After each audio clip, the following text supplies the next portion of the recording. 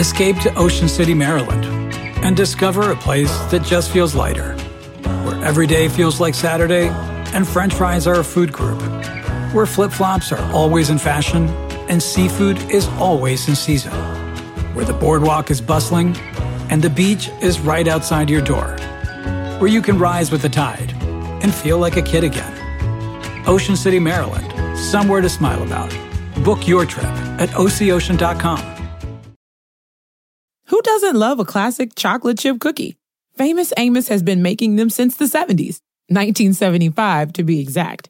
With semi-sweet chocolate chips and a satisfying crunch, it's everything classic in one bite-sized cookie, and fans couldn't get enough. That's right. You'll find our original recipe, the one you know and love, in every bag of Famous Amos original chocolate chip cookies. Find Famous Amos anywhere you buy your favorite snacks. This episode is brought to you by Progressive, where drivers who save by switching save nearly $750 on average. Plus, auto customers qualify for an average of 7 discounts. Quote now at Progressive.com to see if you could save. Progressive Casualty Insurance and Company and Affiliates. National average 12-month savings of $744 by new customers surveyed who saved with Progressive between June 2022 and May 2023. Potential savings will vary. Discounts not available in all states and situations. The year is 1982. And Paul, what is best in life? To crush my podcast enemies and hear their lamentations on the Discord. The movie? Conan the Barbarian.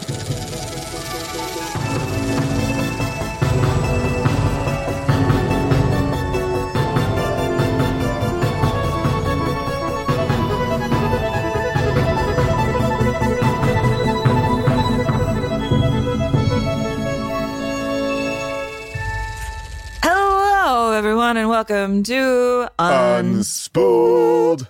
I'm Amy Nicholson. And I am Paul Scheer. And Amy, this is the show where you and I are looking at classic films. We're trying to figure out, are they as good as people say they are? I mean, are they just meme-worthy? Do we remember them as being these classics that actually don't hold up? We are going through a library of different genres and really trying to find the 100 best films. And when we do, we're going to send them up into space. We're going to have Arnold Schwarzenegger kick a small little zip drive into space, and then forever it will live there. He shall punch them like he punches a camel in this movie. I like a good camel punch. That seems like it's a dirty phrase, but it's not. Maybe really it is. Did. I blinked like, oh man, what does that mean? Before we get into Conan, I do want to talk about last week's episode, which was our Shrek episode. And there was one thing that came out of that episode that was so crystal clear, which is people love The Emperor's New Groove. And both of us, I think, inadvertently shit on that movie. Did you do it on purpose? I did mine on accident. I did mine on accident, too, because I was kind of lumping in with this era of Disney where they seemed a little lost, which went on for a while, I would say. You know, kind of late 90s, early 2000s. I put it in as part of that, but I will admit to some bias. At that time, I felt too old to watch that movie, and I actually never have. Same here. I actually was talking about this online, that in my peer group, Emperor's New Groove, the poster, the trailer, all just felt like, boo, Disney. Now, to your point, this was a low point in the Disney canon, but this movie is one of those weird films like Shrek that was supposed to be something bigger and different, and it became something weirder and something that people truly love, like almost more in the Looney Tunes realm than a Disney film. There have been a lot of people sticking up for it. Emperor's New Groove, making me feel like maybe it's got a good groove. Maybe we should check it out sometime. I mean, it sounds weird to be like, we're looking for the 100 greatest movies of all time, and it must include a look at The Emperor's New Groove. But well, look, we're looking at Conan and Shrek, too. I don't want to be a snob. We are looking at Conan and Shrek. We cannot turn our nose. Shrek competed for the Palme d'Or. I know. So many people upset that we even talked about Shrek, but I did love our conversation. For the Palme d'Or. I know. And someone's like, well, Brown Bunny did too. Well, but honestly, I do believe that a good movie, a bad movie, a critically complicated film, like someone was talking about, well, Crash won the Academy Award. Do we talk about that movie? I think it is worthy about We should at least talk about it. We should figure out why it mattered when it mattered. That's the best part of watching films, figuring out why did they hit when they hit. Yeah, why did they have a string of chord? That are timeless, and certain movies that are for a time. And I think that we can live in that world. Now, I will say, though, you and I got on this big tangent fighting over, like, do they make movies for kids, just kids anymore? Is everything having to be, like, synergized so that kids and adults can watch a movie together? Is that watering down what a kid's movie can be and watering down what adults have to sit through? I still believe in what I said. However, I did have a nice Saturday morning this weekend. I had a big bowl of cereal and I decided to put on some old Looney Tunes cartoons. And in one of the cartoons, they made a joke about Bing Crosby's racehorse. And I was like, I have no idea what that means. I guess the old Looney Tunes did the same thing. Oh, you don't know about Bing Crosby's racehorse? Oh, well, I'll tell you off air. I mean, that's a pretty hard joke. I don't agree with it. I do want to just dig into one thing, because I do feel like one of the things I didn't really ask you, and I think it is a little bit unfair, is what do you consider kids? Because you said, well, Batman is too dark for kids. And I saw your review for the new Harry Potter Forbidden Beasts, whatever that movie is. Secrets of Dumbledore. Yes. And you also said, oh, it's a kids movie. Now, I wouldn't classify those as kids movies, like, because there is an audience for My Little Pony, there is an audience for Twilight, and there is an audience for Batman. And I think that they can all focus, because really movie theater experiences are for like that 12 to 24 crowd, I think, in that that age group, so I just wanted to get what you think kids movies are, because there is a difference. Yeah, I would put a kids movie in a category where it's made for like 6 to 14.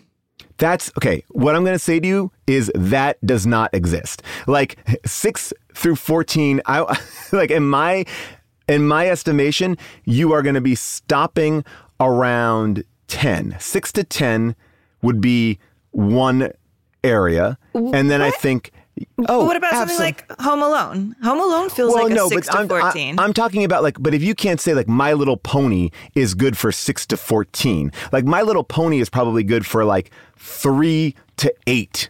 You know what I'm saying? It's like this is, I think, part of our disagreement, because I know from having a 5-year-old and a 7-year-old, my 5-year-old loves things that my 7-year-old is like, oh, never again. Now, they do agree on movies like Home Alone, and they also agree on certain Pixar films, but there are Pixar movies that my 5-year-old loves and my 7-year-old is like, that's baby stuff.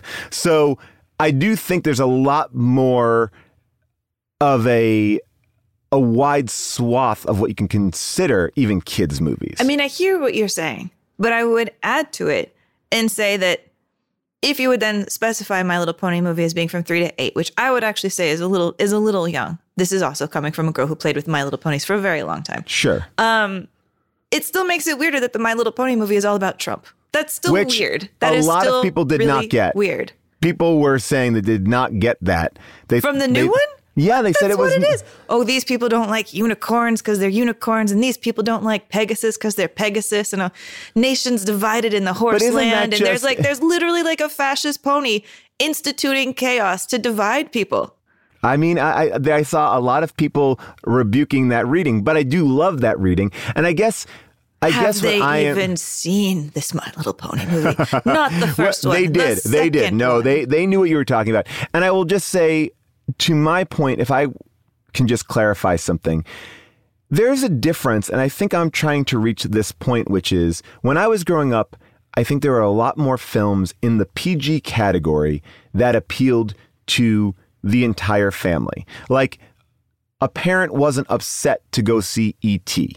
A parent wasn't upset to go see Raiders. Like, these are PG films that as a kid you could enjoy and as an adult you could enjoy. Right. But what I'm saying is, like, the Harry Potter franchise, now extended to the Fantastic Beast world, which I don't think they ever should have bothered doing. But because it exists, this is a franchise based on books written for kids. The first movies all star kids.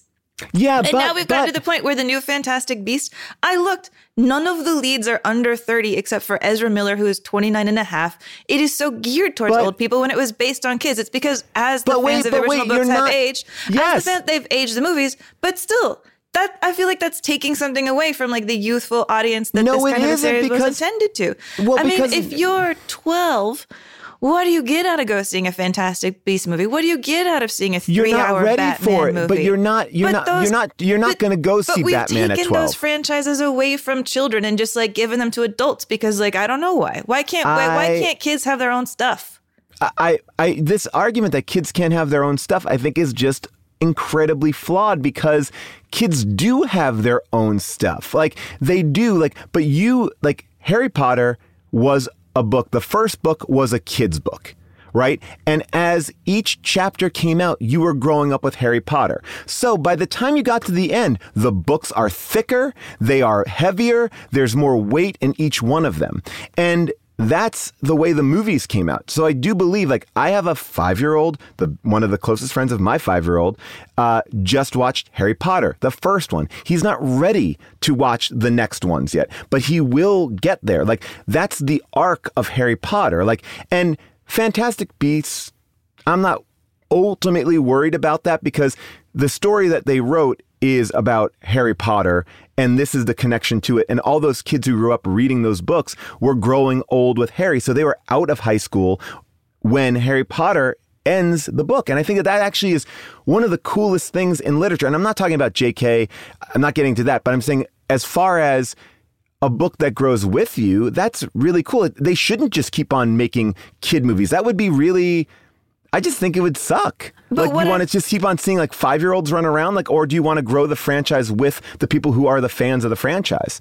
I mean, I hear what you're saying, but I think this cuts both ways. I feel like there's just this clinging to childhood franchises in adult movies that I find really wearying. I mean, I'm so tired of most of the movies that are presented, people having to whine that it ruined their childhood in one way or another. It feels like the movies have just they're too immature for adults and too grown up and boring and about Trumpism for kids. And it just feels like they're made for everybody but nobody. And I think it's a real problem. I think it's a gigantic sweeping generalization.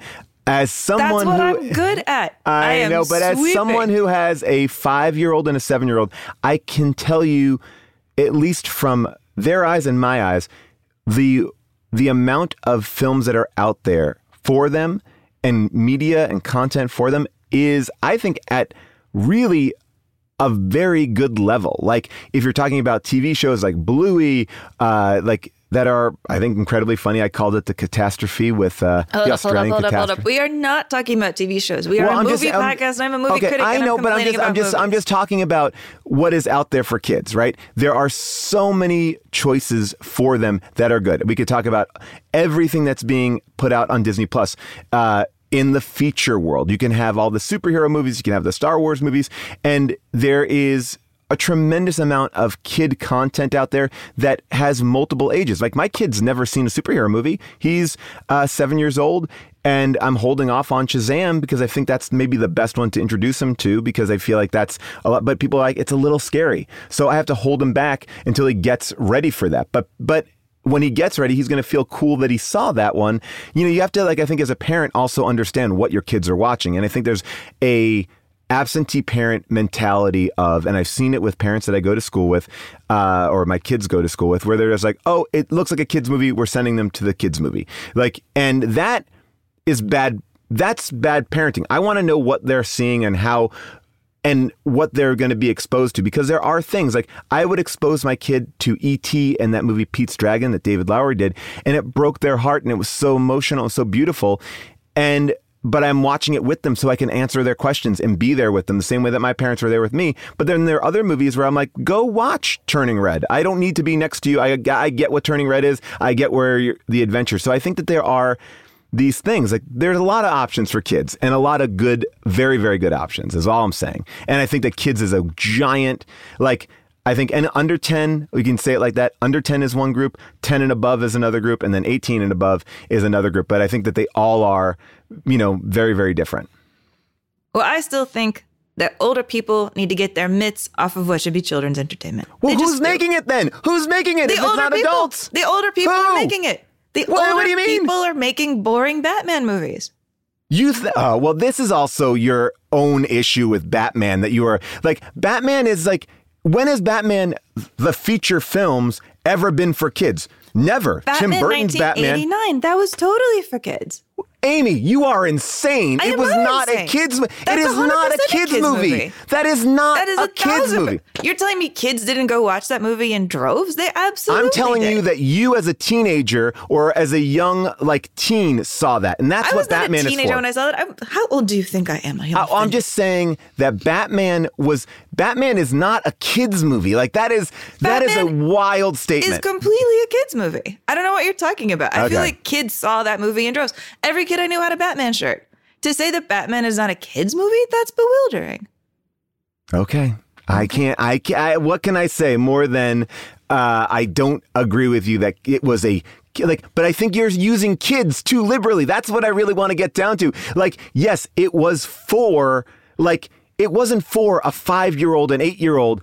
You know, I think it was a movie like, yes, it could be for a 10, 12-year-old. Like, sure, has elements that, and again, people are, and now even our people behind the scenes are all talking about, is it kid friendly? Is it not kid friendly? It also goes to what parents are going to show you. I had friends of mine that were watching Rambo at a certain age. That's not a kid's movie, but every kid was watching it. I saw Risky Business way too young. It's not a kid's movie, even though it showed a kid home from school. So I think that they're like, I think there's a lot of variation here. My point was that I feel like people, even when they make kids movies nowadays, make them so that the adults sitting next to their kids will be entertained.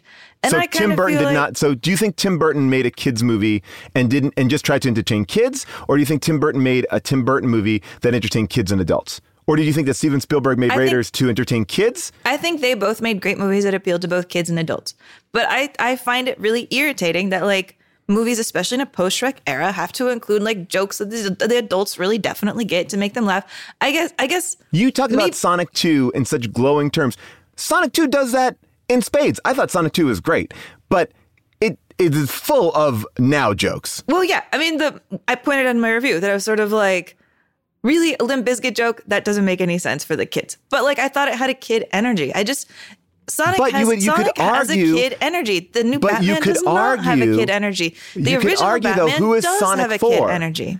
Is Sonic something that kids right now are playing in video games? I would have no idea. No, they're not. But it's an adult, it's parents going, oh, I love Sonic as a kid. Come see it. There are Sonic is in a lot of Nintendo Switch games and he's around, but he's not a super popular character. I think it's based on the parents going, I love Sonic. Let's bring him in. And I think one of the things that's so successful about this franchise and the screenwriting in it is those writers actually embrace everything that we love of Sonic and also make it incredibly accessible for the kids too. Well, yes, but they're also trying to get the kids interested to buy new Sonic games if they come up with them. So it's all a circle. It's a spinning blue hedgehog-like circle.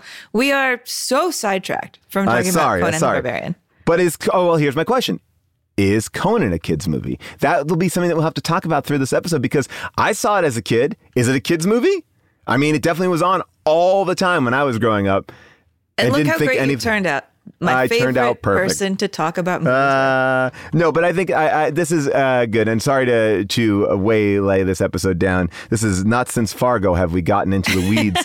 But I think there's a lot of variation is all I'm saying. And I look forward to, I hear what your complaint is.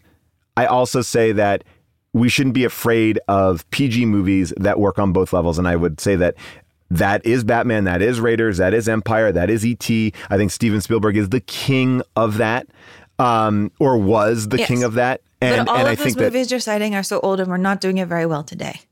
I agree with that. And I think that that's why we have to look to movies like Into the Spider-Verse. I think that Lord and Miller arguably have taken that mantle without even really fully advertising it. Between Spider-Verse and Mitchell's and Cloudy with a Chance of Meatballs, they are... Oh, I love Cloudy with a Chance of Meatballs. They are really pushing that forward. Anyway, We could debate it all, and people will still be mad at us. Swords at dawn. You and me. No, I love it all. I think it's great.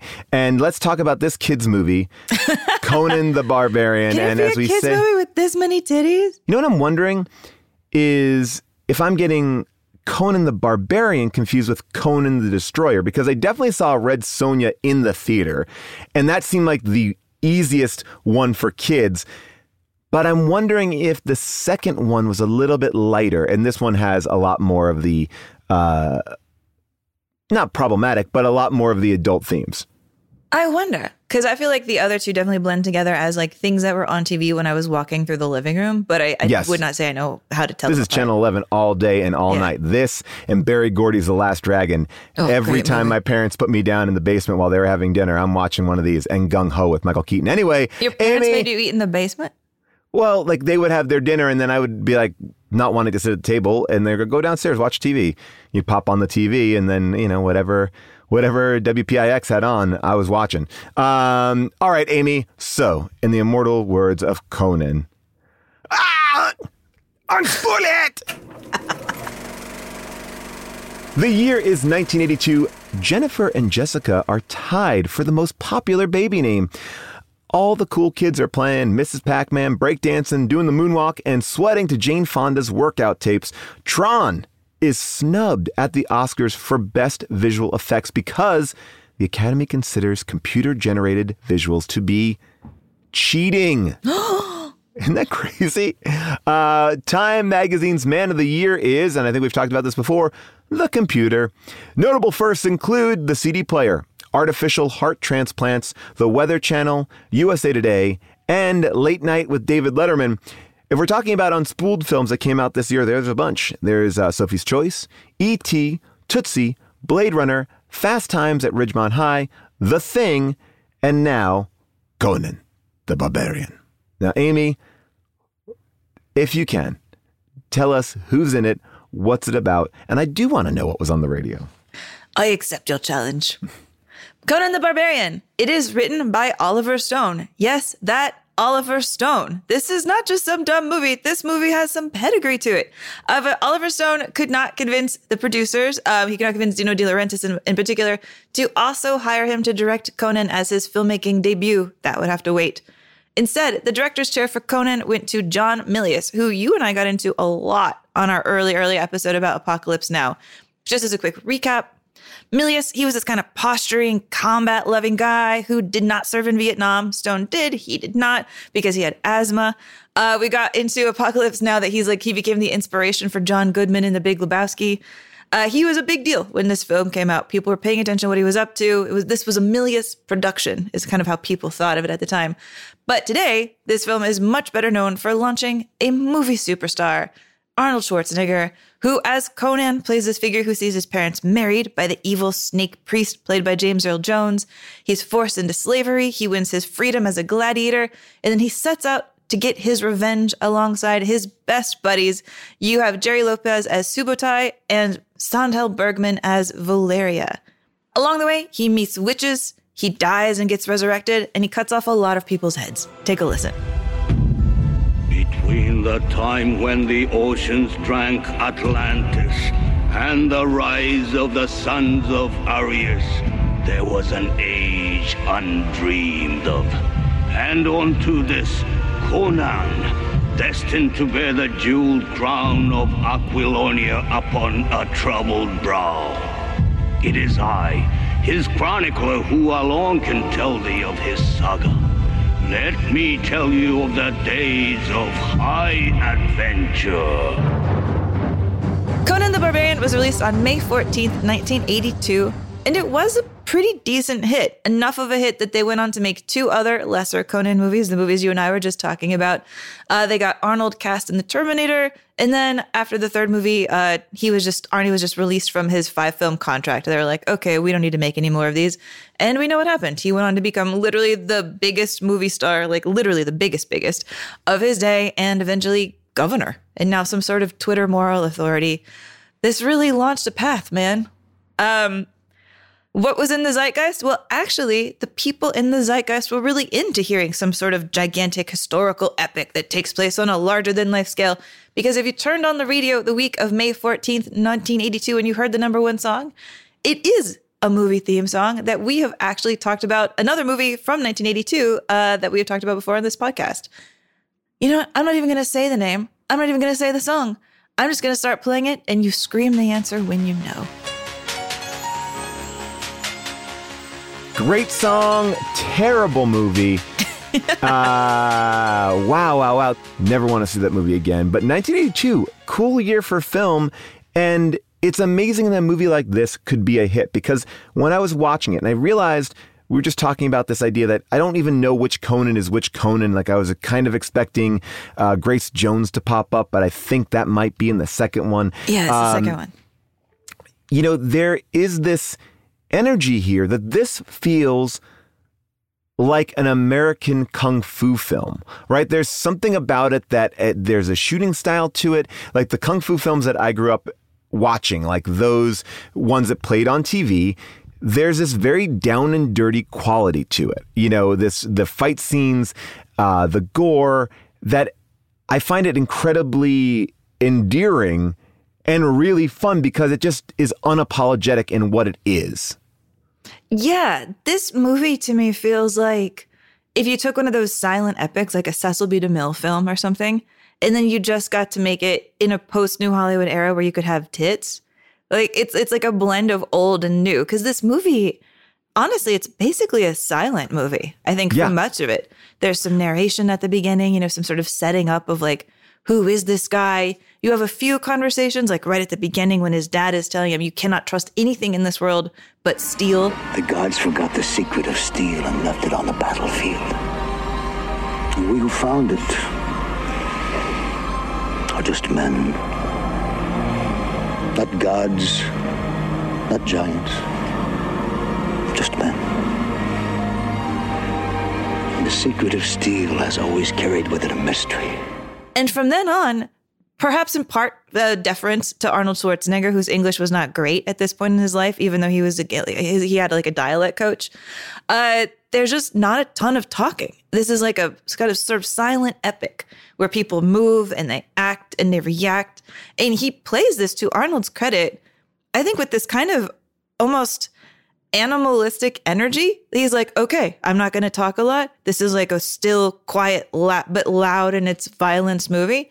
And I will play this with like all of this craziness in my eyes and like this passion and this burningness and this like death that will come over me. Like he plays this like a silent hero. You're so right. There was a point in the film that I just pulled up the Wikipedia page to kind of look around and see what was up. And I was like, oh, there's so much information about the plot here that I'm not seeing on screen. It definitely isn't telling you all the little details. It's going to just get you from place to place to place. It is bare bones, but in a way, that simplicity makes it way more interesting because you don't have to hear these long scenes where Schwarzenegger is giving an exposition dump, or we really understand. We get it. It's vengeance, it is honor, and it is adventure. It is a swashbuckling film. Yeah, for sure. I mean, I think so much of the story is just carried in this performance. Like the scene that I've been thinking about nonstop since we watched Conan for this is when he becomes a gladiator, right? Because he goes through this progression. He's kidnapped. He's put on that like wheel of pain or wheel of torture. What do you even call that? Like kind of wheel that he's pushing round and round. Yeah, there's and round there's a lot of weird torture devices, whether it's a tree or a wheel. I like that wheel. I feel like that wheel, like I'm going to say, it just looks painful to me. It looks like I don't even understand what the wheel is supposed to be doing besides just creating pain. Like, does it have a larger, is it like tilling the soil? I don't know. Like, what is it powering? Yeah, the movie never says, but I read actually that they made that wheel so it was fully functional to ground wheat, as though that was what he was doing with it. But it tells you so much of a story. I thought it was like an old school Peloton. I mean, kind of like it's inspired. Actually, Milius came up with the idea. Like, it's not from the Conan novels. Milius came up with that idea because, like, he knew that Ronald Reagan did this thing every morning called the Wheel of Pain. It's kind of, like those. Like until how old? No, he was doing it as he was president. What's the Wheel of Pain that Ronald Reagan did? It's like they still have them today in gyms. It's kind of like a little tire with like handlebars on it. Oh yeah, that's called the Wheel of Pain? I thought that was like an ab roller.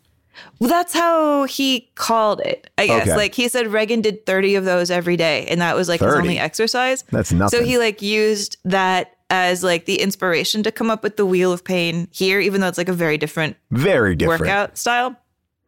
But I did think that was funny because like I associate Reagan as the president who promoted fitness, and then Arnold Schwarzenegger kind of teaming up with the presidency to promote fitness. This is the idea that they're both united by this Wheel of Pain. I find really interesting. But I mean, even the Wheel of Pain storytelling, like this is done pretty much silently. You just hear this like wheel music as you watch him just become this like bored man with all this pent up energy from pushing the wheel.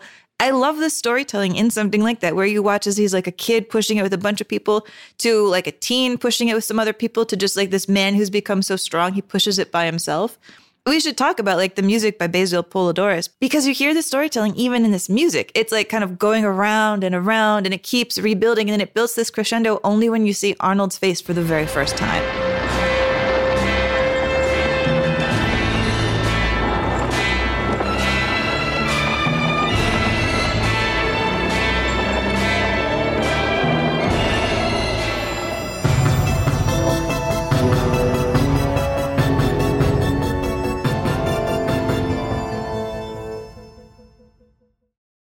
Who doesn't love a classic chocolate chip cookie? Famous Amos has been making them since the 70s, 1975 to be exact.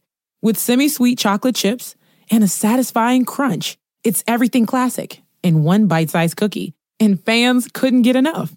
That's right. You'll find our original recipe, the one you know and love, in every bag of Famous Amos original chocolate chip cookies. Find Famous Amos anywhere you buy your favorite snacks. Life is a highway, and on it there will be many chicken sandwiches. But there's only one McCrispy. So go ahead and hit the turn signal if you know about this juicy gem of a detour.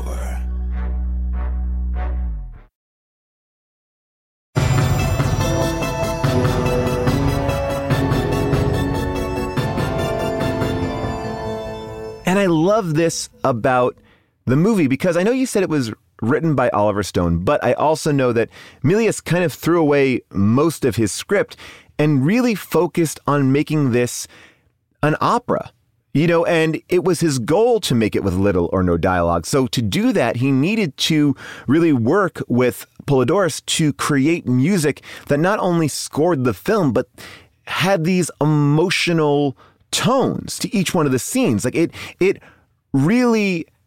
It gives you, I think, when you have a story like this, it imbues each moment with something more than I think even dialogue could do, because we are talking about this big, fantasy epic. And if you really start to pick it apart or get into the dialogue of it, I think it's going to fall apart and feel weak. And instead, I think it kind of captures the look that you feel when you look at like, is it a Frank Frazetta portraits like those? It feels majestic. It feels like it is opera. This is our Greek myth. It feels these are powerful creatures that are going through the land. I don't know. There's something to it, like where these French horns are giving this intonation and this pounding of drums. It just gives this whole entire production this energy. I mean, it is a character. I know it's lame to say, but it is it is doing all the heavy lifting. Yeah, they like strip it back until it's so bare bones that it feels more like an epic. I mean, it's showing like the complete opposite of it. Like this isn't even the first time that Arnold Schwarzenegger has played some sort of larger than life mythical creature. Like one of his first movies that he filmed in 1969, 12 years before this, when he was a real baby, giant muscle bound workout baby. He did a movie called Hercules in New York. Which we covered on How Did This Get Made? I'm very, very familiar. Of course you did. But like that's a movie where there's just so much talking that he seems kind of puny and ridiculous by comparison. Here's a clip from Hercules in New York where like in the scene, he's walking down the street. He sees a poster for another Hercules movie and he's very offended by this. That is not Hercules. And who is that monster who looks as if he has come straight from the kingdom of the underworld? Oh, no, this is a motion picture, a play. Really, you mustn't take yourself so seriously. He doesn't even look like me. Look. Hey, what are you doing? Oh, wow. Does he? Listen, I really wish you'd put your shirt back on. You see, he isn't supposed to look like anyone except the actor who plays the part. But yeah, like that's too much talking. You don't want Arnold to be doing this much talking at this point in his career. No, I mean, in many respects, he is, or looks at this point, like a god. We are not used to our movie stars looking like him. He is Mr. Universe, right? Yeah, 5 times Mr. Universe. And I think now we're seeing everybody is built and everyone's working out, and even the scrawny guys are looking pretty tough. Big. I mean, I think they're too big. I think everybody's gotten too big. One of my favorite moments in Sonic 2, and again, I like Sonic 2 a lot, but they're kind of positioning James Marsden as being like the nerd against this other group of like macho men. And they're playing volleyball and the other team scores and they're all muscle bound. And James Marsden is being like shit on as like, oh, you're just the nerdy guy. And he like flexes. And when he flexes, you see full on muscle and pec movement. I'm like, he's not that. You can't do that joke. But anyway, to go back to Conan, it's like he is like, you can only make an opera for someone like him. And I do believe that the music that goes on with most of his movies is iconic. The Terminator music, he is a walking theme. Like if you can get those drums to match his footsteps, he becomes even more powerful. Yeah, you're right. I love actually the way of you describing that, because to me, so much of what I find a problem with the modern actors who've worked out is they make them get so big and then they're like, you're a sitcom dad. Uh-oh, your daughter's dating somebody you don't like. Right. But you're just a depressed businessman. How will you stop this? And it's like, no, that's John Cena. No. And I love John Cena. Not against him, but it's just weird casting. You're like, that's a guy who spends all his time at the gym. No way is he also working in an office and getting like pecked on by his wife. I mean, that's my biggest complaint on all these How Did This Get Made movies. It's like, oh, he's just a sheriff in a small town. Well, if he's a sheriff in a small town, that guy's in the gym most of the time. He's catching no one. But I will say that The Rock, who I love, and I'm a huge fan of those movies, and I get it. And even Stallone, who is a contemporary, don't have the mass or intimidation of Schwarzenegger. Like he could, I don't think I've ever seen them carry themselves in a way that is intimidating. And back in the day when Schwarzenegger first is coming out, you can do a scene where he is cutting off someone's head, having sex with a woman that is given to him in a cage, and then also having insane sex with a witch. Like he could walk this line of doing very brutal things. He could walk this line of doing very questionable things. We didn't know, like he felt to me part like an animal. Like, what is it? Like, he is beyond, like, we must give him space and room. Stallone always, I think, felt like an actor who had muscles. And I think that's because of the parts that he played. But Schwarzenegger comes in much more as like a blunt object that is going to fuck up normal life. And there's something about that. Like, it's not even his dimensions, although his dimensions are crazy. I mean, at his peak, he had, I think, a 57-inch chest. A 57-inch chest. I remember when I got that. When I had that, I want to put my fingers out to however big that even is. I can't even understand a 57-inch No, you know what it is, chest. Amy? To me, it's like when you get to 55, that's where it's the hardest. Going from 55 to 57 is hard. Getting to 50 is always easy. And I'll tell you honestly, it's a shirt issue for me. I always, I couldn't get the shirts that I like. I like fun, like kind of graphic tees and stuff. And it was a pain. If I go into like a sporting event, they have the XXL, so that would fit. But it was tricky. But then it's like you get that on your chest, but then you don't get to show off your waist. I mean, he had a 31-inch waist on a 57-inch chest. Wow. And that's just, he looks huge in this movie. This is him smaller than what he usually was. He lost 30 pounds to play Conan because he was like, it probably doesn't look right for me to be as big as I usually am because that just looks completely inhuman. I should downsize. So he downsizes 30 pounds to the Conan that we see in this movie. And what's interesting going back and looking at his biography of this time period is it's weird. Like, we grew up in a post-Schwarzenegger world, right? Like, I've never known a world where there wasn't a Schwarzenegger being famous. When he becomes famous, he looks so unusual, and freakish is the word that people use about him at the time. Like, he feels like a freak because we're not used to seeing people with his dimensions. Like bodybuilding back then was seen as like just this narcissistic sport. Now like everybody's pumping iron. Like there's a lady I was watching on Instagram who's like, I'm 57 and all I do is lift weights to be ripped. I'm like, yeah. But like in his time, he would say that he would go to restaurants like in the 60s and 70s and people would treat him like a freak. They'd be like, look at that weirdo walking into this building. And he himself is the person who kind of not normalizes looking like Schwarzenegger, but talks about it in a way of where people start to understand. Like he writes that book, Pumping Iron. Then he does the documentary Pumping Iron, which plays Can, you know, and like, and which is a great documentary. It really is a great documentary. Like it's not, like I think that if you are hesitant to watch it, it works very much as a just great piece of history and really fascinating about the competitive nature of that sport and what it takes to be like quote unquote a winner. I mean, he is a dick. Yeah. It is not a flattering portrayal of Schwarzenegger. You admire him, but you don't like him. You like Lou Ferrigno. Lou Ferrigno is the heart of that movie. He is. And Schwarzenegger, though, you can't resist his charisma. Like this is just him in Pumping Iron talking about the pump itself, the feeling he gets when he pumps his muscles. The greatest feeling you can get in a gym, or the most satisfying feeling you can get in a gym, is the pump. Let's say you train your biceps. Blood is rushing into your muscles, and that's what we call the pump. Your muscles get a really tight feeling, like your skin is going to explode any minute. You know, it's really tight. It's like somebody blowing air into your muscle. It just blows up, and it feels different. It feels fantastic.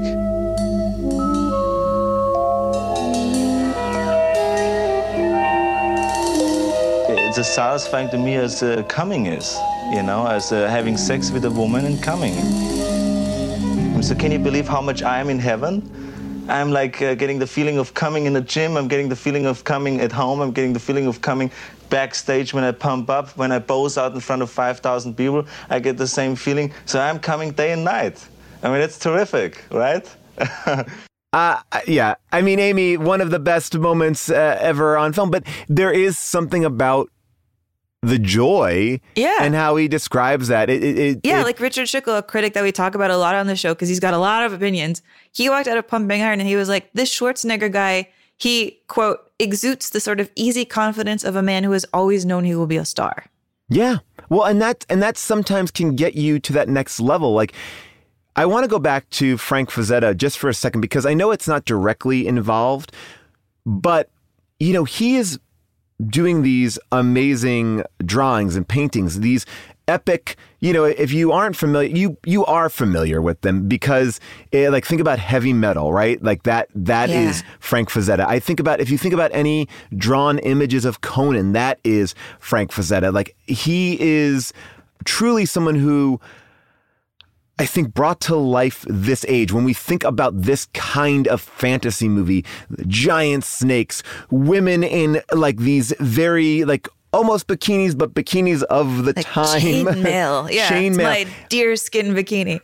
I mean, my dream is to like commission an oil painting of me as a Frazetta with like my crazy looking gray kitten next to me looking like savage. Talk to Kim Troxel. She'll be able to do it. But there is something about seeing that there's only one person to embody that, you know, and at this time, we're talking about 1982, you know, Superman, like Christopher Reeve is a in-shape guy, but he's not like, I have pecs out to here. He's not, you know, he's not. He's like I go jogging and lift weights a little bit guy. He's like, my dad had that kind of body, you know? Yeah. It's a very, no, my dad was not Christopher Reeve level, but that kind of 80s athletic dad body. Yeah, and Frank Frazetta created this world, and to know that like you could put Schwarzenegger in it, all of a sudden I think makes this movie, you know, this movie in many ways is an exploitation film. I think it shares DNA with Night of the Living Dead. It's gritty, it's dirty, it's violent, it's something different. It is very different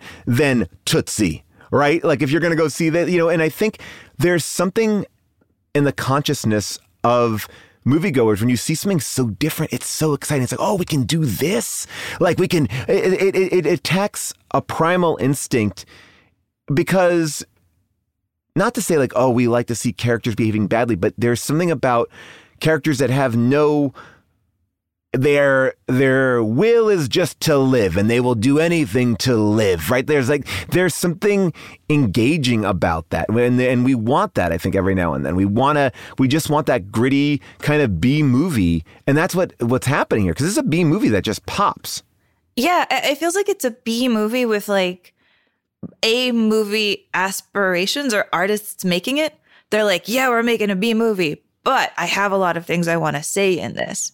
You know, like Oliver Stone. I mean, to go back to him, and like, there's a lot of arguments, I think, back and forth. Like, even Matt Zoller gets into it in his like recent Oliver Stone book. Oliver Stone is like kind of saying that he feels like Dino De Laurentiis and Milius kind of ruined everything that he was really going for in this movie.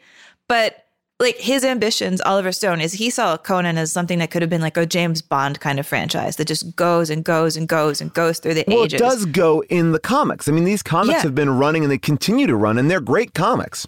For sure. And he also thought it could be one of his ideas that they decided not to go with, and I think this was smart, is he wanted it to be like Planet of the Apes-y. He thought he could set it in the future. In his script, there's a little bit where you were going to like kind of stumble across a movie poster in the dirt. So either he was going to take it in more of like a Mad Max reign, which I think maybe I'm just sick of like a futuristic post-apocalyptic thing. I'm glad it's not in it. I'm glad it's kind of past. But I like a world in which we don't even understand. Yeah. Like, you know, it's like we are looking at this tree of death or this wheel of pain. I like that. Yeah. Everything's got its own mindset, right? Yeah. Like its own world and languages and tribes. It's like completely foreign to us. And like, but I do think if you look at this movie and squint, I think you see the Oliver Stone in this idea of like, you look at the movies he'll go on to make, Platoon, Born on the 4th of July. He makes movies about what happens to young men who grow up or are forced into a world of violence, right? Like, how does a young man get shaped when he's forced into a world that only exists on violence? Right? Exactly. And I think like he felt like he really understood it. And I think he always felt like Milius was a faker. But like that, I feel like if you squint at this movie, you see the future of what Stone's going to try to talk about, because like he's just a child who is pulled into something he doesn't understand and forced to fight in something that he has no stake in. And then because he's forced to fight, then he is left as this like beast. He has his freedom, but like, where does he fit in? And what does he want? There's such a story there of, this is a time where we're having our Rambos. This is our time where we're having these stories where it is like, it is about being forced into violence. Like, there's nothing about that character that isn't made to be. Yeah, he is being told how to protect, but he watches his mother get her head chopped off in the first couple of minutes of the movie, which I had to rewind. I was like, wait, did I just see that? Like, did I see? Like, that is a bold, crazy move. And I think, a lot of people and that like, scene used to be extra even gory. There was like a longer shot of her like head kind of moving its lips, and they made them cut it because they're like, that's just way too much. But by the way, like, small detour about that actress who plays his mom. Her name was Nadiuska. She was this like Russian Polish like actress who came to Spain when she was 19, and she winds up making 20 films in 3 years. She was just like huge out of the block. She was kind of like the Russian Polish Spanish Sophia Loren, was how she was posed. I mean, 20 films in 3 years. For a moment, she became like the highest grossing performer in Spain, which is where they shot this film. But what happens to her is like everything she invests in, and she invests in like frozen meat exportation, jewelry design. She opens a restaurant, goes under. And because she had so much mental pressure about what was going to happen to her career when she was no longer considered like the sexiest actress, she starts to have kind of mental breakdown. She's diagnosed with schizophrenia. And a few decades later, she's rediscovered sleeping in the entrance of a movie theater as a unhoused and kind of having a break. And they've just put her into a psychiatric hospital. And she's still there, still alive. But that is the story of, there's a tragedy behind the actress who plays Conan's mom and gets her head cut off. Wow. This is so interesting. And this movie, just as far as casting is concerned, really ran the gamut of who they wanted. And there's a lot of versions of this movie that we could have seen, some which I think are incredibly interesting. Obviously, Conan always was going to be Arnold Schwarzenegger. And I think I'm saying it Conan like Conan O'Brien, and I apologize, Conan. Conan. But Sean Connery. I don't really know Conan O'Brien. Was he named after Conan? No, I think that's just an Irish name. It's an Irish name? Yeah, I don't think they named him after Conan. So Conan's Irish? Conan is Irish? if you are interested in the origin of Conan's name, it's a Celtic name that means little wolf. So I don't think he was named after the barbarian. But Little Wolf is a really cute name. I like that too. I mean, but again, just to go back to the casting, there were some casting choices that I was really excited by. For example, Sean Connery was considered to be the role of Thulsa Doom, the role that went to James Earl Jones. And I could see him doing that post Zardoz. There's an energy there I could see. They also wanted John Doe Baker or Nick Nolte to be Conan's dad. There were some interesting choices. And John Huston, our favorite John Huston, for the role of King Osric. So there's a lot of interesting bigger name people, but none of those people really said yes besides James Earl Jones.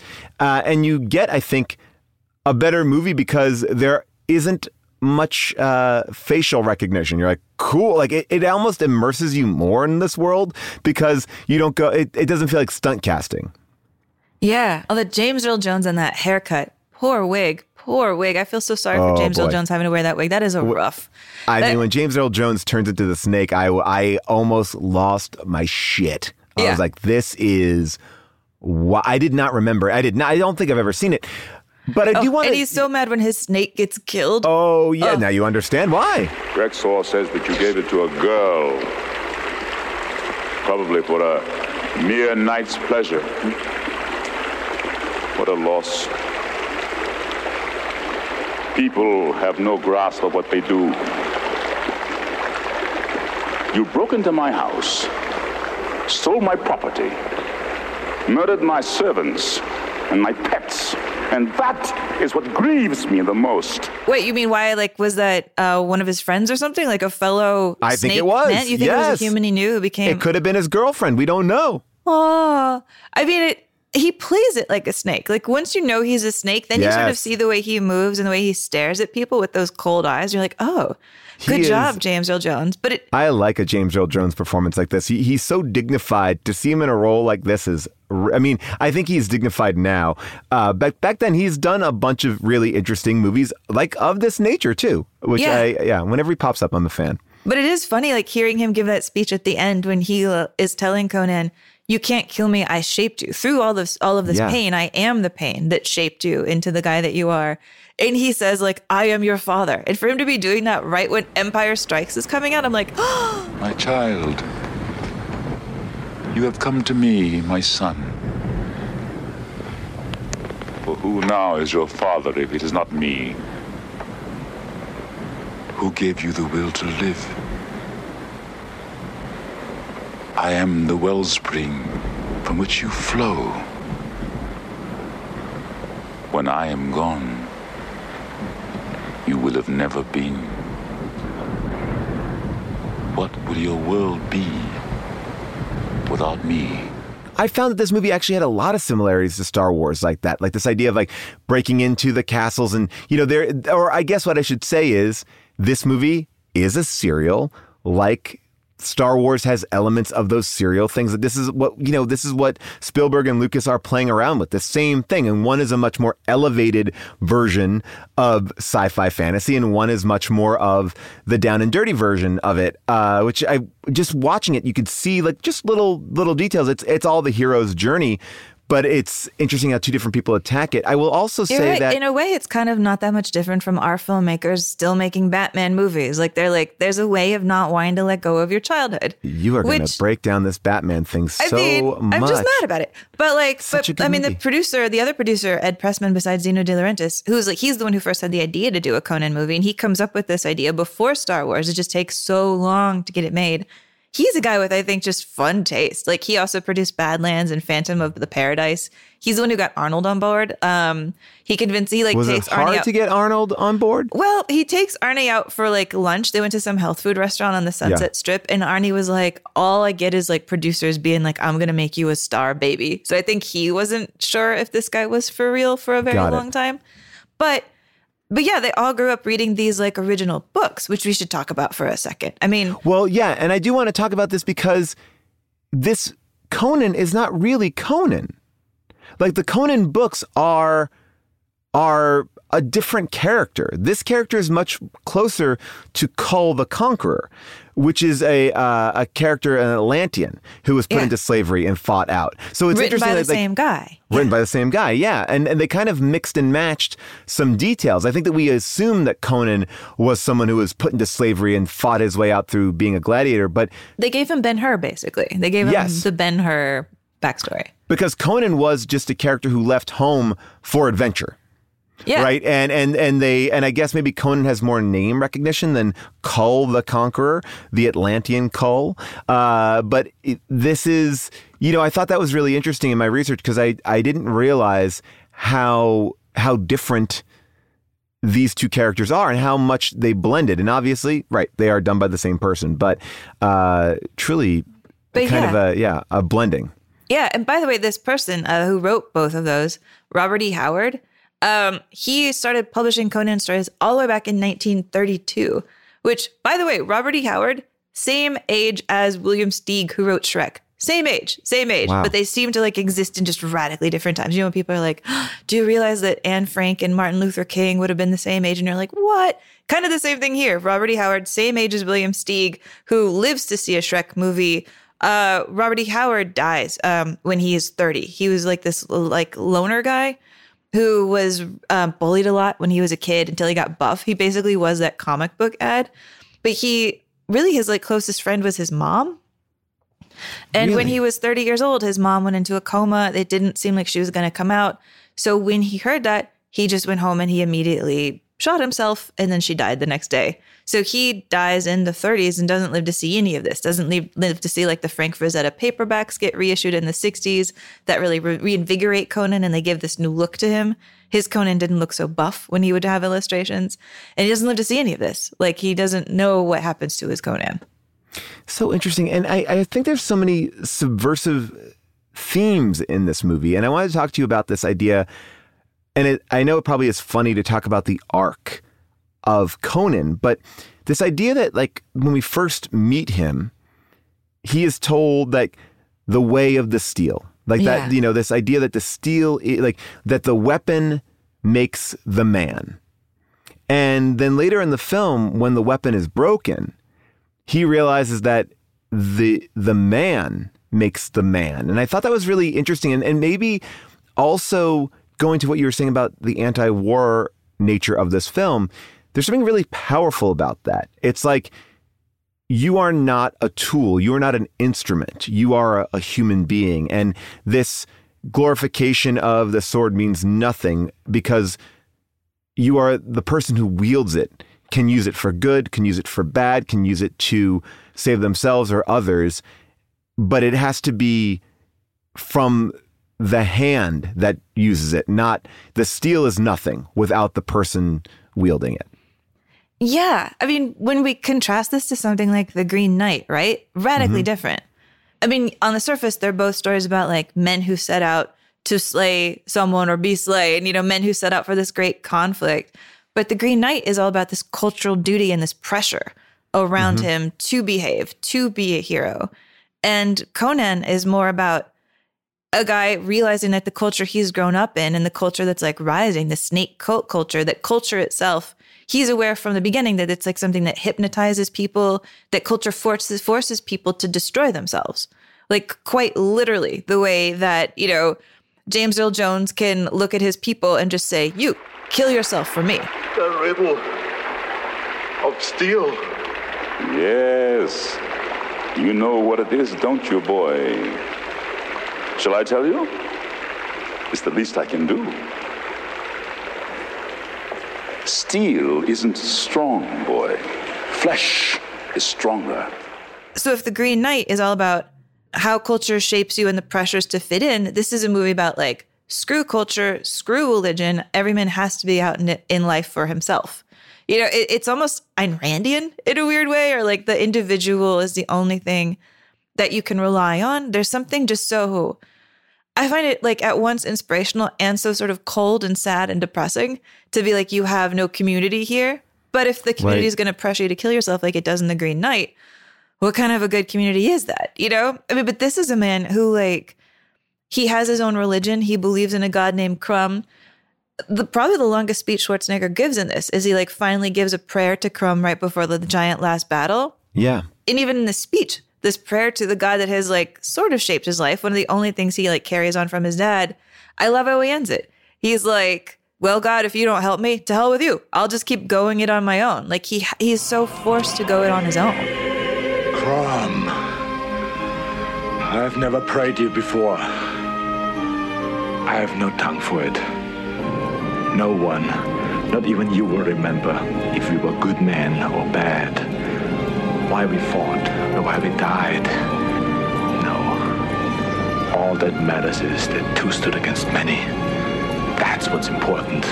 Yeah, I mean, and it's interesting to feel like there is this belief in yourself, but a higher power, and this idea of like the underworld, and that the underworld is always trying to get you. I mean, Denzel Washington said it best, when you think you're at your highest moment, that's when the devil will kind of get you.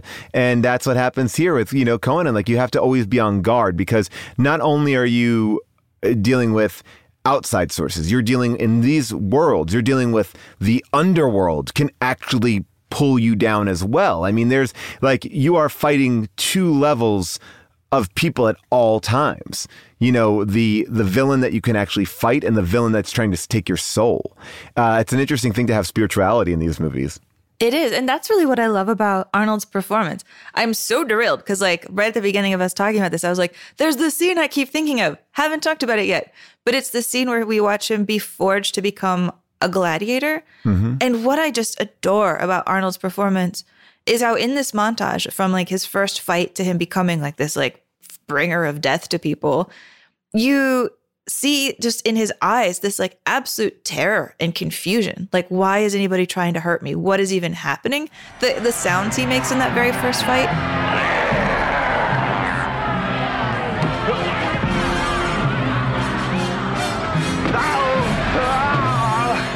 Those are heartbreaking sounds. Like, I feel like I see a lot of dull action movies that's like, I'm a tough guy and I'm a tough guy and I'm going to keep being tough.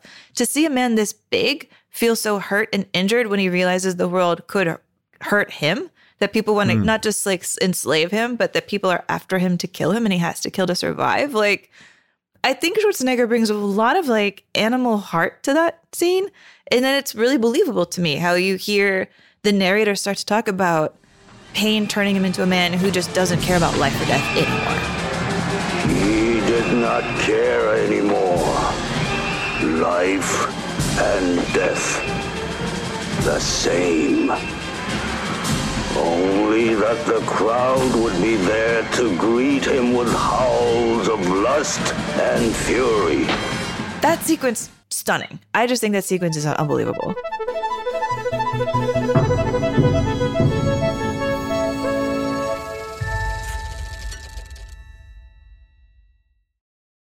Who doesn't love a classic chocolate chip cookie? Famous Amos has been making them since the 70s, 1975 to be exact. With semi-sweet chocolate chips and a satisfying crunch, it's everything classic in one bite-sized cookie. And fans couldn't get enough. That's right. You'll find our original recipe, the one you know and love, in every bag of Famous Amos original chocolate chip cookies. Find Famous Amos anywhere you buy your favorite snacks. Life is a highway, and on it there will be many chicken sandwiches. But there's only one McCrispy. So go ahead and hit the turn signal if you know about this juicy gem of a detour.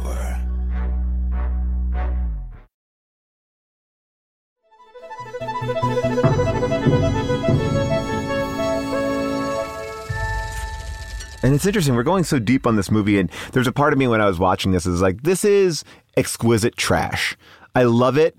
I think it's fucking cool as shit, but it's like, no, it doesn't go to space. But I agree. Schuylkill called it a psychopathic Star Wars. But there's something about, and I've always talked to you about this, when we talk about this list, like, I like it reflecting, and I know I go back to this example all the time, like movies like The Room. Like, how can we say these are the best films if we don't even understand when a film doesn't work? Or how can we say this is, like, is there, like, if I'm looking at something, I need to see both sides of it, right? Like, if you just show me white, I'll never know what black looks like. So I need to see black and white. I need to see yin and yang. That's a different argument, but I'll just say that there is something here that is a little bit deeper, and this character is deeper. And I want to talk about like this idea of women in this movie, right? Because this is obviously a hyper masculine film, and oftentimes I think you're looking at women here to be saved. And in this film, with the exception of the princess, he meets his match with another thief who is a woman. He also has, like I mentioned, that encounter with this witch who seemingly is very powerful that he throws into the fire. But we also have women getting their heads cut off. Like, there's something about this movie that feels like, tell me if I'm wrong and cut me off if I'm going down the wrong path, but there is something a little bit more equal about the characters in this film. Like, Conan is as much undressed as the women in this film. Men suffer at the hands of women as much as women suffer at the hands of men. Like, there's a little bit of a balance that I was surprised at. And yes, you're right. There are a lot of boobs in this movie, like a lot of boobs. And I'm not saying this is like a feminist, this is, people should be happy, but I was surprised at some choices that made it, or at least I looked at it and go, well, this is interesting, at least for discussion. Yeah, like it'd be hard for me to say that this is a feminist movie. Yeah, I don't think it is. But I would say that I think there's like a real power in the Sandel Bergman Valeria character. Yeah. That I really love. Like, I felt 90 different ways about this character watching this movie. I mean, my heart goes out to Sandel Bergman in that, like, I don't think she is very good at delivering her lines. She just talks sort of like a Californian girl. But I think the way she carries herself and the way that character is written is incredible. I mean, she's a dancer. Like, she comes to this movie because Bob Fosse recommended her. She does a dance number and all that jazz. She's 6 feet tall. She does all of the sword training that Arnold does. She gets like ready to fight in this movie. And she, I think, plays this character as having a strength kind of like, oh, now I'm going to sound crazy. Now, please, let's bring it. Okay. You know how at the end of Everything Everywhere All at Once, the dad, the Wayman character, is like, I fight with love. Mm-hmm.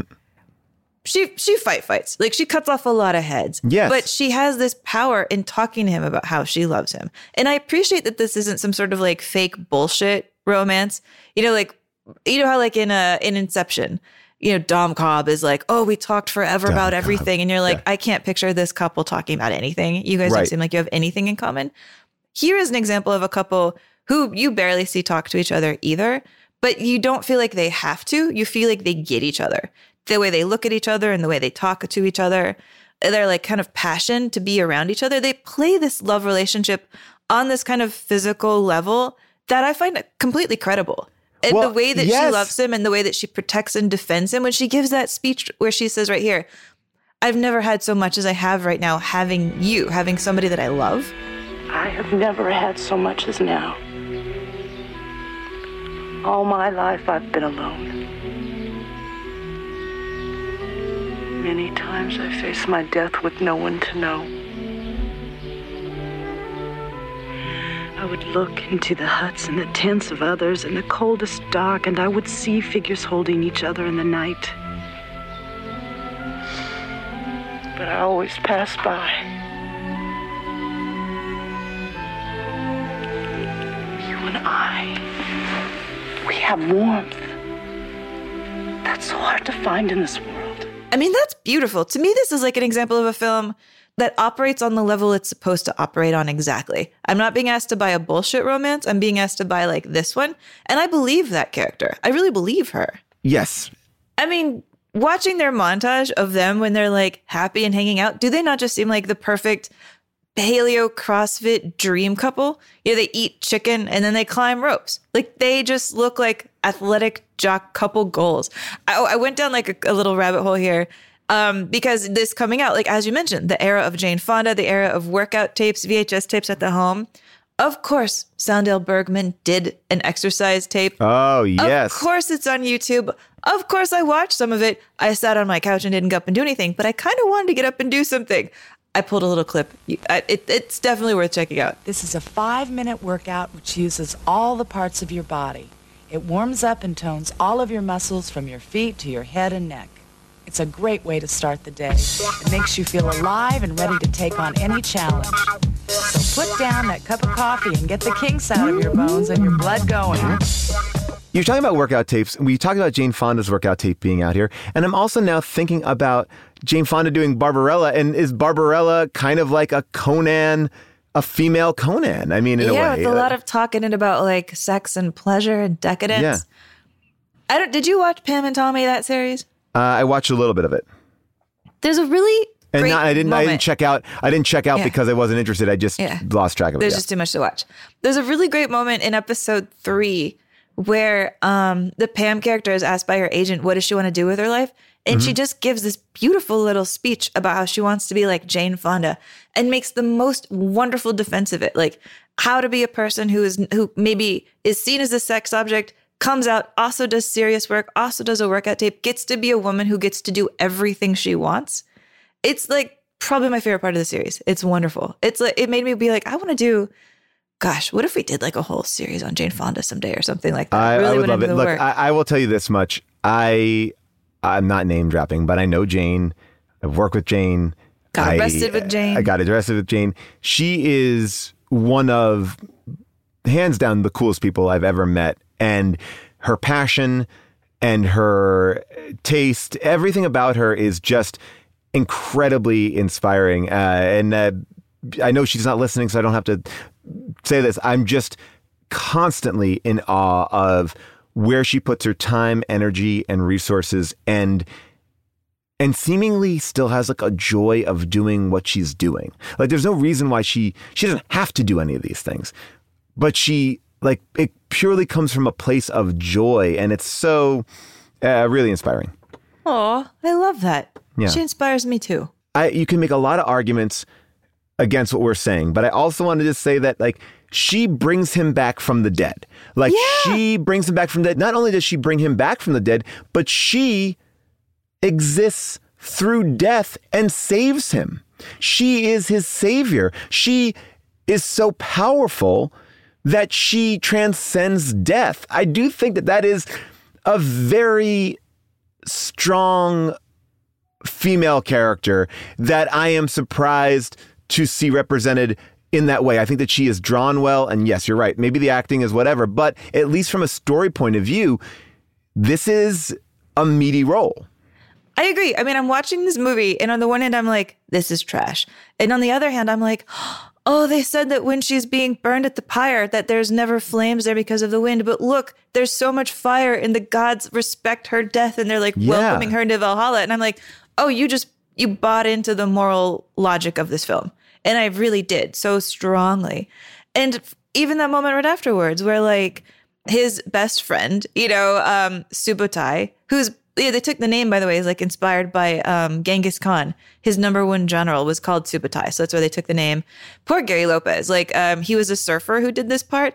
He apparently did an okay job delivering his lines, but when it was over, they decided just to redub him with a different actor because they didn't think it was consistent enough, his voice, for some reason. I don't know exactly what that means. Maybe it's like me, like sometimes if I talk to somebody who's like British, I'll suddenly fake sound terribly British. Maybe he was sounding terribly Austrian being around Arnold. I have no idea. This is all theorism. Look, this is a movie where they also wanted Arnold to do the voiceover, and they're like, you know what? Let's switch that up. Like, let's make Mako do it. And Mako, also a great character actor. You might know him from Avatar, the animated Avatar, but also just, I remember him from Sidekicks and like these like Jeff Speakman's Perfect Weapon. I remember, like all these movies. Yeah. He's around. Like when I saw him, I was excited. Best supporting actor, like early in his career, for a movie called Sand Pebbles, where he plays a Chinese soldier in World War II who like is beaten a lot. And murdered. Yeah, this is a guy who's like a legit actor. He helps co-found like a playhouse here called East West Players in Los Angeles, I think in the 60s. He's Japanese. East West Players are sort of just devoted to like really talented like work highlighting Asian actors, Asian playwrights. So he does so much here in LA theater. And I mean, do you know what his last role was though? What?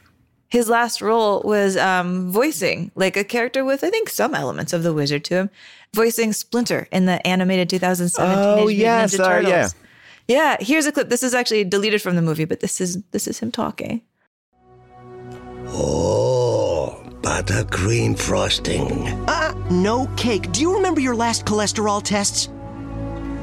But Donatello, I'm your master. Nice try, Sensei. You can still be my master, but with low cholesterol.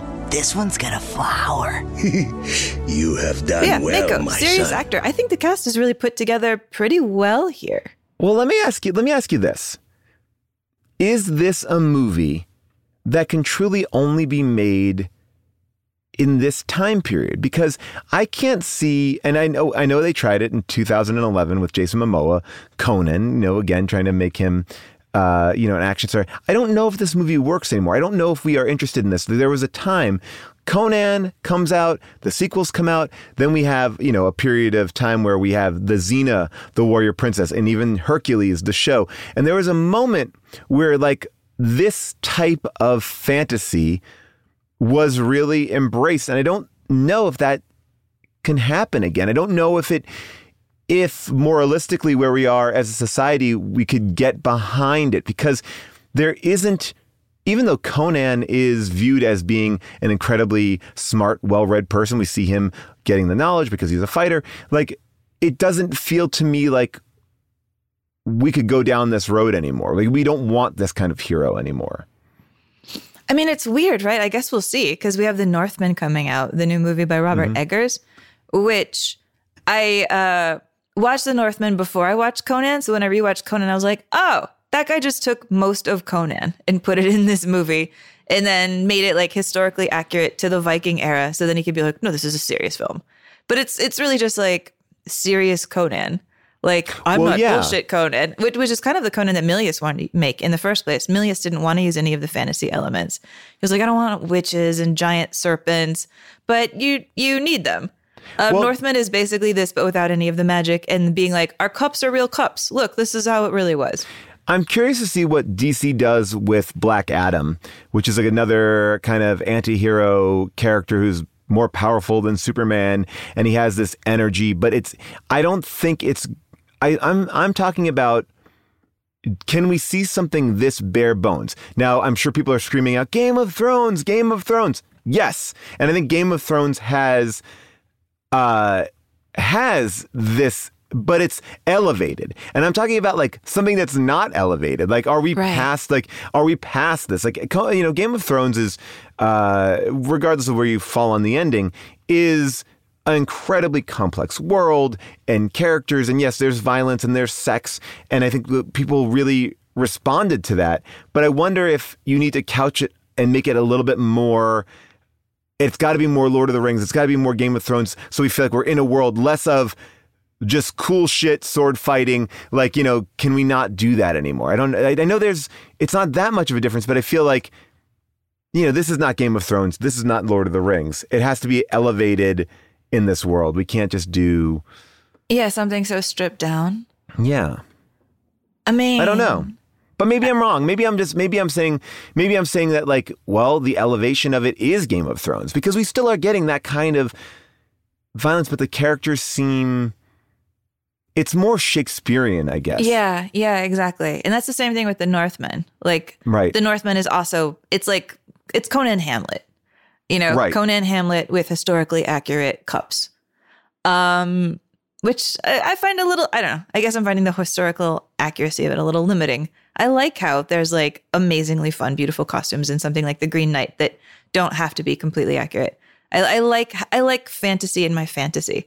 Well, I think what's so interesting about fantasy is, or this type of fantasy is, this connection to pulp, right? This pulp sensibility. And I think we try so hard now in features to round out everybody, make them all these three-dimensional characters. And there was something fun about, I remember as a kid, I was very excited to read these action hero books like Mac Bolan. We talked about this with Ed Brubaker a little bit too. It's you wanted these, I don't need to know that much about them. I just want them to do their business. And I think we've elevated pulp. So now pulp is no longer, doesn't have the staples of why we like pulp. It just becomes an elevated, it takes the world but elevates it. Can we go back to some more bare bones stuff? And maybe the only place that happens is in horror, in the sense that you can do something down and dirty, you can do something cheap, you can do something kind of crazy, whether it is something like Malignant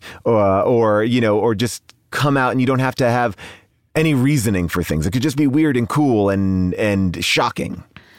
Right. I mean, part of what I'm thinking about now as we're talking about this is I think Mad Max itself is like a good example of where pulp evolved. Yeah. Because the early Mad Maxes, especially the second one, I feel like has a lot in common with Conan. And they talk about the same things as the franchise goes on. I think Fury Road is still talking about like, what is the value of human life versus the value of like individual survival? Should you kill to get by? You know, do you need a higher belief? Like, what are we all here for? Are we here just to scrabble and fight for another day? Should we aspire to anything else, or is that self-destructive? I think they're tangling with a lot of the same ideas, but Mad Max, of course, got like bigger and bigger and bigger in a way that Conan didn't. But what you're talking about in part two is something I'm really drawn to. Like, I think our characters now have way too much explanation and backstory in a way that makes me feel like producers just sitting around a room feeling like they have to have some sort of note. So everybody wants to say, I don't quite get why he does this. And then everybody has to like explain why the character does it. And then you get all these flashbacks. And I hate that. I was in a writer's room, or punch-up room, for a true story. And we were sitting around the table and someone said, well, why does, it was one of the executives, well, why does this character do this? And we're like, well, the character does it because of X and Y. Like, but we need more there. And it's like, but it like, and it's not believable. It's like, well, it happened though. It happened. Like, why, why are we like certain things just happen? And like there doesn't need to be like a whole backstory for one choice. Sometimes it is just, you get caught up in the moment. But I was laughing so hard going like, why are we working so hard to justify a choice that is real? Like, you know, sometimes people just make shitty choices and I don't think that we can exist in that anymore. You know, maybe it is that means that everything is everything. I don't know if that's always the best way to approach a story. You're right. I mean, that makes me think of something like the piano. Like that in a way, Conan has more in common with the piano than Conan does with like maybe modern Conan, which I haven't even seen. But like so many of the movies today are like full of the backstory for no reason. Whereas the piano is all about, I'm watching this person make choices I don't quite understand why and what is happening. And when you withhold, you're sort of leaning forward. Like, I want to figure you out. You know, like you get that audience interaction by not giving everybody all the answers. Yeah. I mean, look, and this is a constant battle. We were talking about this idea with some friends the other day. Like, oftentimes you're asked in these pitch meetings, well, why now? Why now? And I think it's supposed to be like, well, why are we telling this story in this moment? And I don't always think that you need a why now, because if you could look at Severance, like Severance is a show that everyone is talking about. Why now? Well, I would argue that if you looked at it through that lens, it would make no sense. We've just spent 2.5 years out of our offices. So why do we need a thing about, I need to separate my work life and my home? Like, it doesn't feel like, things that we like don't have to answer questions about what we're living through. They just need to engage us. They need to like pull us into a world. We want to, I think what I think is what we're losing, and this is I know I'm going on a tangent and I'll stop, but I love this tangent. Keep going, chase it down. Pure escape. Yeah. That's why now. Because I want to go on a journey. I don't need to be like reminded of something. I don't need to be, oh, this resonates with me. I don't need to be like, well, socially, this is going on. I'd like to see a take like this. Like, yes, there can be episodes of Star Trek, the old Star Trek, where it's like, wow, what a great idea. You're talking about racism with a character that has a half black face and a half white face. Really cool idea. But you know, there can also just be an episode where he fights a Gorn. Like, sometimes we just need those things that we're just like, give me, throw me in. I just need that. Give me that. You're saying we don't need Trump and My Little Pony.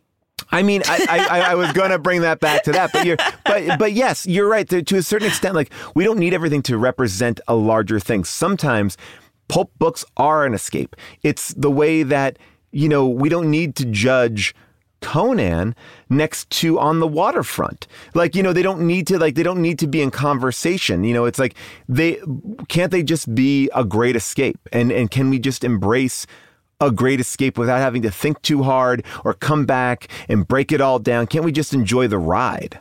Yes, I would love that too. And I mean, these things work in cycles. If we start enjoying the ride for 15 years, then I'll be like, can't we have things that mean anything? Right. But right now, I just don't feel like we have a balance. I feel like everything has to mean so much. And I'm bored. I'm bored of talking about it. I'm bored of thinking about it.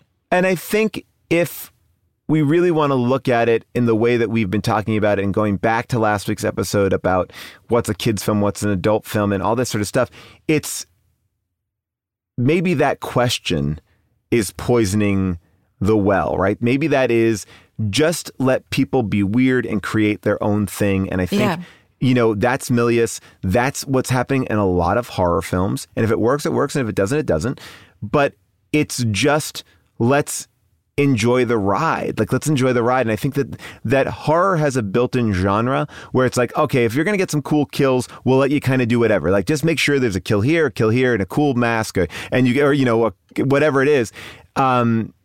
It's like, gone are the days of the disposable movie. And I think I read this think piece, which I thought was trash, about, did Netflix kill the action movie? No. If Ambulance was good, it wouldn't be a killed movie.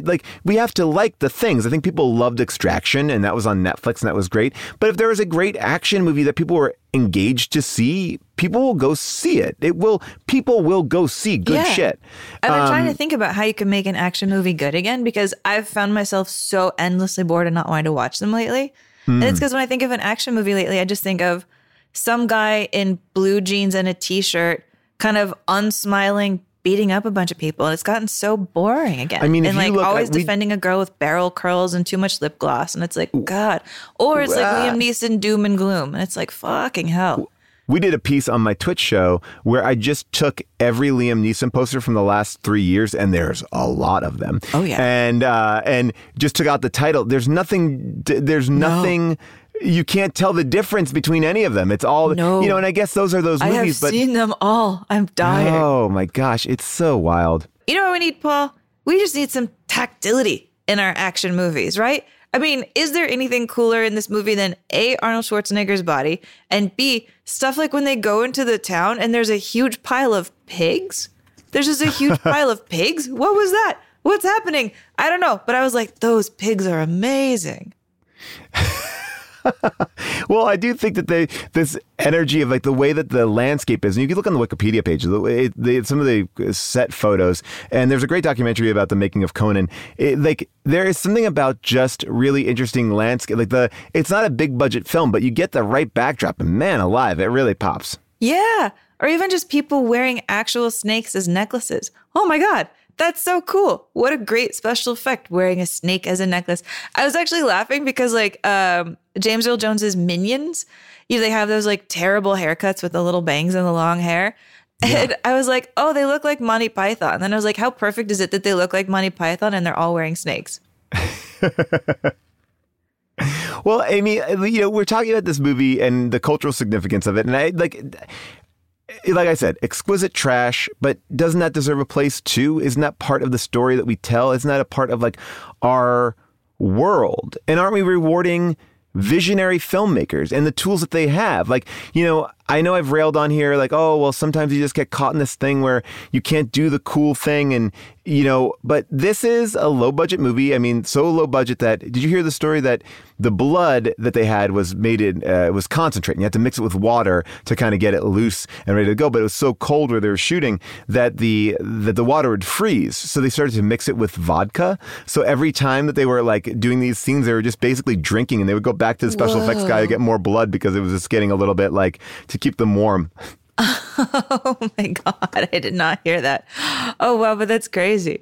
I mean, what I appreciate though about that kind of rough and tumble filmmaking is apparently Milius, who I'm, not a big fan of. Definitely if you've heard the Apocalypse Now episode, not a big fan of this guy. This is a guy who, in his interviews around the time, he would say the only thing civilization has done is increase the body count when we fight each other. We're not more civilized. We're all just animals. He said if he was talking about Star Wars at one point, because you can't not talk about Star Wars.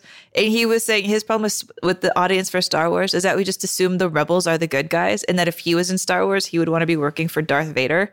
I mean, this is a guy who you clearly hates hippies and gentleness so much that the bad guys, the death cult, are hippies. They're just Manson family death cult hippies. Yeah, they very much are Manson family. I mean, it's wild. Very Manson family. That said, one of his directing flourishes that I do is he would tell Arnold things like, get on this camel And it would be Arnold's first time getting on a camel. And he'd be like, that's fine. It's also Conan's first time getting on a camel. So if you fall off the camel, we'll keep that take too. Just get on the camel. Like, it doesn't have to be perfect. It just has to be credible. I like that. If you fall off the camel, keep the camel. Conan hasn't been on a camel. Conan doesn't have to get on a camel perfectly.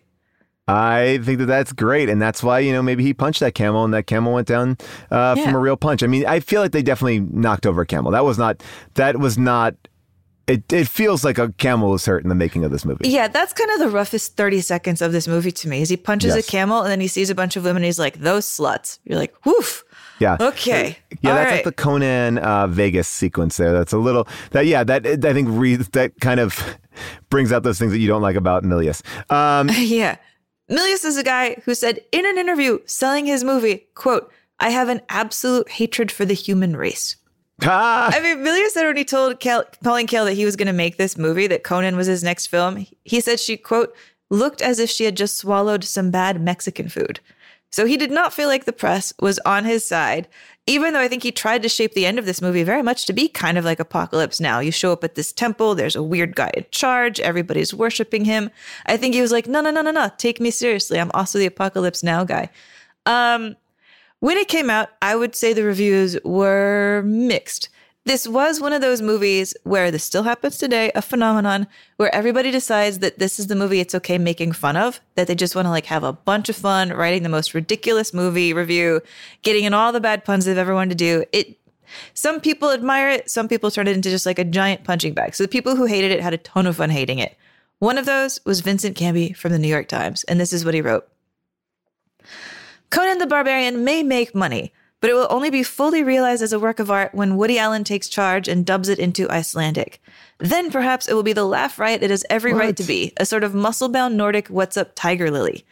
As it now stands, the version that opened yesterday at the Rivoli and other theaters is an extremely long, frequently incoherent, ineptly staged adventure fantasy set in a prehistoric past. One has the impression that it costs a lot of money, although not all of it is on the screen.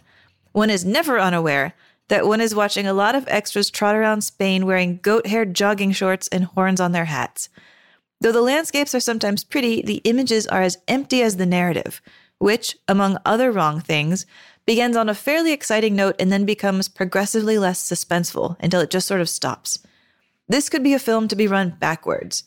As Conan, Mr. Schwarzenegger looks overdressed even when he is undressed, but then there's no way that he can unzip that overdeveloped physique and slip into something more comfortable. At his best, the actor appears to be good-humored. In moments of stress, as when he beheads Tulsa Doom, he looks petulant, as if someone had left chewing gum on his favorite barbell. I mean, look, yeah, sure. Yeah. Like, I mean, but there is just this element of, is it just this? Like, does it have to have this more weight? The Woody Allen comparison is so weak, but I do believe it's like, what mindset are you going into it with? And I went in and I was like, oh man, people are going to be mad that we're doing this. This is stupid. And then I got into it and then I'm like, oh Stone shit. And Apocalypse Now. I know. And but you get like, it's a funny way that it grows on you. And I think, our reaction from the people that listen to the show to Shrek was a lot more negative than the reaction that we were doing Conan. And I was like, oh, you know what? There is something about a purely original take on a genre that can't be denied. So I am actually... Which is also Shrek. Al Pacino has a Shrek phone case. We did not talk about that. Of course, yes. Al Pacino said the movie changed his life. Or did he say that? I don't know. Maybe somebody said that. But I love that he has a Shrek phone. I think I notice a lot of stuff on the Discord sometimes where people really get in each other's face. And I notice that sometimes when people come at me on Twitter as well. And it's not about me personally. It's not about politics. It's about movies. How dare you like this? Why are you liking this? Why can't we? And I think that it's fun to be able to elevate certain films and give them some flowers that people dismiss only because this is a movie that's worth talking about. And I think maybe as we go forward, we should find some more of these outliers that are interesting and different and not the run-of-the-mill, like, is it a classic? Does it have all of these elements? Because I think we learn a lot from those films, and it also, some of the things that they do actually start to paint the future because the fans of these movies start making these things. And whether or not that's Spielberg and Lucas kind of watching the old school serials and making Star Wars and Indiana Jones, or even, like these ideas start to invade our culture. I mean, Robert Rodriguez, he was a huge fan of Frazetta, and I think has helped, reward him. And the grindhouse nature that him and Quentin Tarantino like elevated, and to varying degrees in that movie, in their grindhouse movie. But I do think it's cool to pay homage to every type of film, and this has actually opened my eyes a little bit more about the types of films that we should every now and then explore. I think you cannot deny the impact of Conan the Barbarian, not just in launching Arnold Schwarzenegger, who I think is the action hero that to me kind of defined the 80s and 90s, but in inspiring a bunch of people. I mean, the Northman even specifically said Conan the Barbarian is one of the films that inspired me to make this movie. I think we get these resurrections every so often of somebody just watching something with this kind of like raw power to it. It's a messy, weird film. I don't love it, but I was surprised how much I enjoyed watching it. And two, honestly, to Vincent Canby's point about how at the end of the movie, he cuts off Tulsa Doom's head and then looks petulant, I think that's very purposeful. Yeah. I think when he cuts off his head, he's like, well, this is everything I wanted. It's not even a big fight scene, right? He goes up to him. He's like, don't kill me. I'm your dad. And he cuts off his head anyways. And then it is kind of that like emptiness of the hero moment that I find really compelling. And then he just sits there because if he's lived for revenge, what has he lived for? What does he do? Well, one of the most damning images of the entire movie is him sitting in that throne at the end. Does he look happy? I mean, it's very similar to the Green Knight. Like, not You're right. It's the same shot. It's in this moment of, well, he had a lot of adventures. And there's a part of me that goes, well, he went corporate, right? Like at the end, it's like, well, it looked like he had more fun out on the adventure trail than he did here. But like the weight of the king, that idea it's a very powerful, amazingly cool image, but it's not a happy image. It's not a happy image. Yeah, you're right. I love that you're bringing it up. We're closing this series the way that it began. Green Knight opens up with that image of a king on a throne. This movie closes with it. And in both cases, did fantasy adventure give this person everything we wanted? Do we get what we want when we fantasize? Like, what is the purpose of fantasy? I love all of these questions that these movies rise. Well, Amy, it's been a pleasure. And I think in the general sense of what we're talking about here, I think that there's an interesting sidetrack we can take. Before we get into our next series, why don't we kind of explore an artist that does make big choices? Maybe they don't always work, or maybe the body of work is a little all over the place. I think that after this conversation, I want to talk about someone who's been very much in the zeitgeist in the last couple of days, and that is Nicolas Cage. Ooh. And I want to do it in two parts, if you would humor me. I would love to just have a conversation with you about Nick Cage and the legacy of Nick Cage and what he does and why we are obsessed with him and what he is as an actor. And then maybe after that conversation, we can pick the Nick Cage movie that we want to focus on, because we've done Raising Arizona, great Nick Cage movie. But I would like to kind of jump into one that's maybe more Nick Cagey. I mean, that's a Coen Brothers movie, Nick Cage is a star of it, but I want more of a Nick Cage experience, because I do think he is somebody who goes by the beat of his own drum. And, I would be down to do that if you are into that before the brand new Nick Cage movie actually comes out, which I'm excited about. I accept this challenge. I will pick up this sword. Yes, let us do a Cage. All right, so we have a double episode coming up next week. We're going to talk about Cage, and then we are going to watch a Cage film. So get ready to go to the Cage.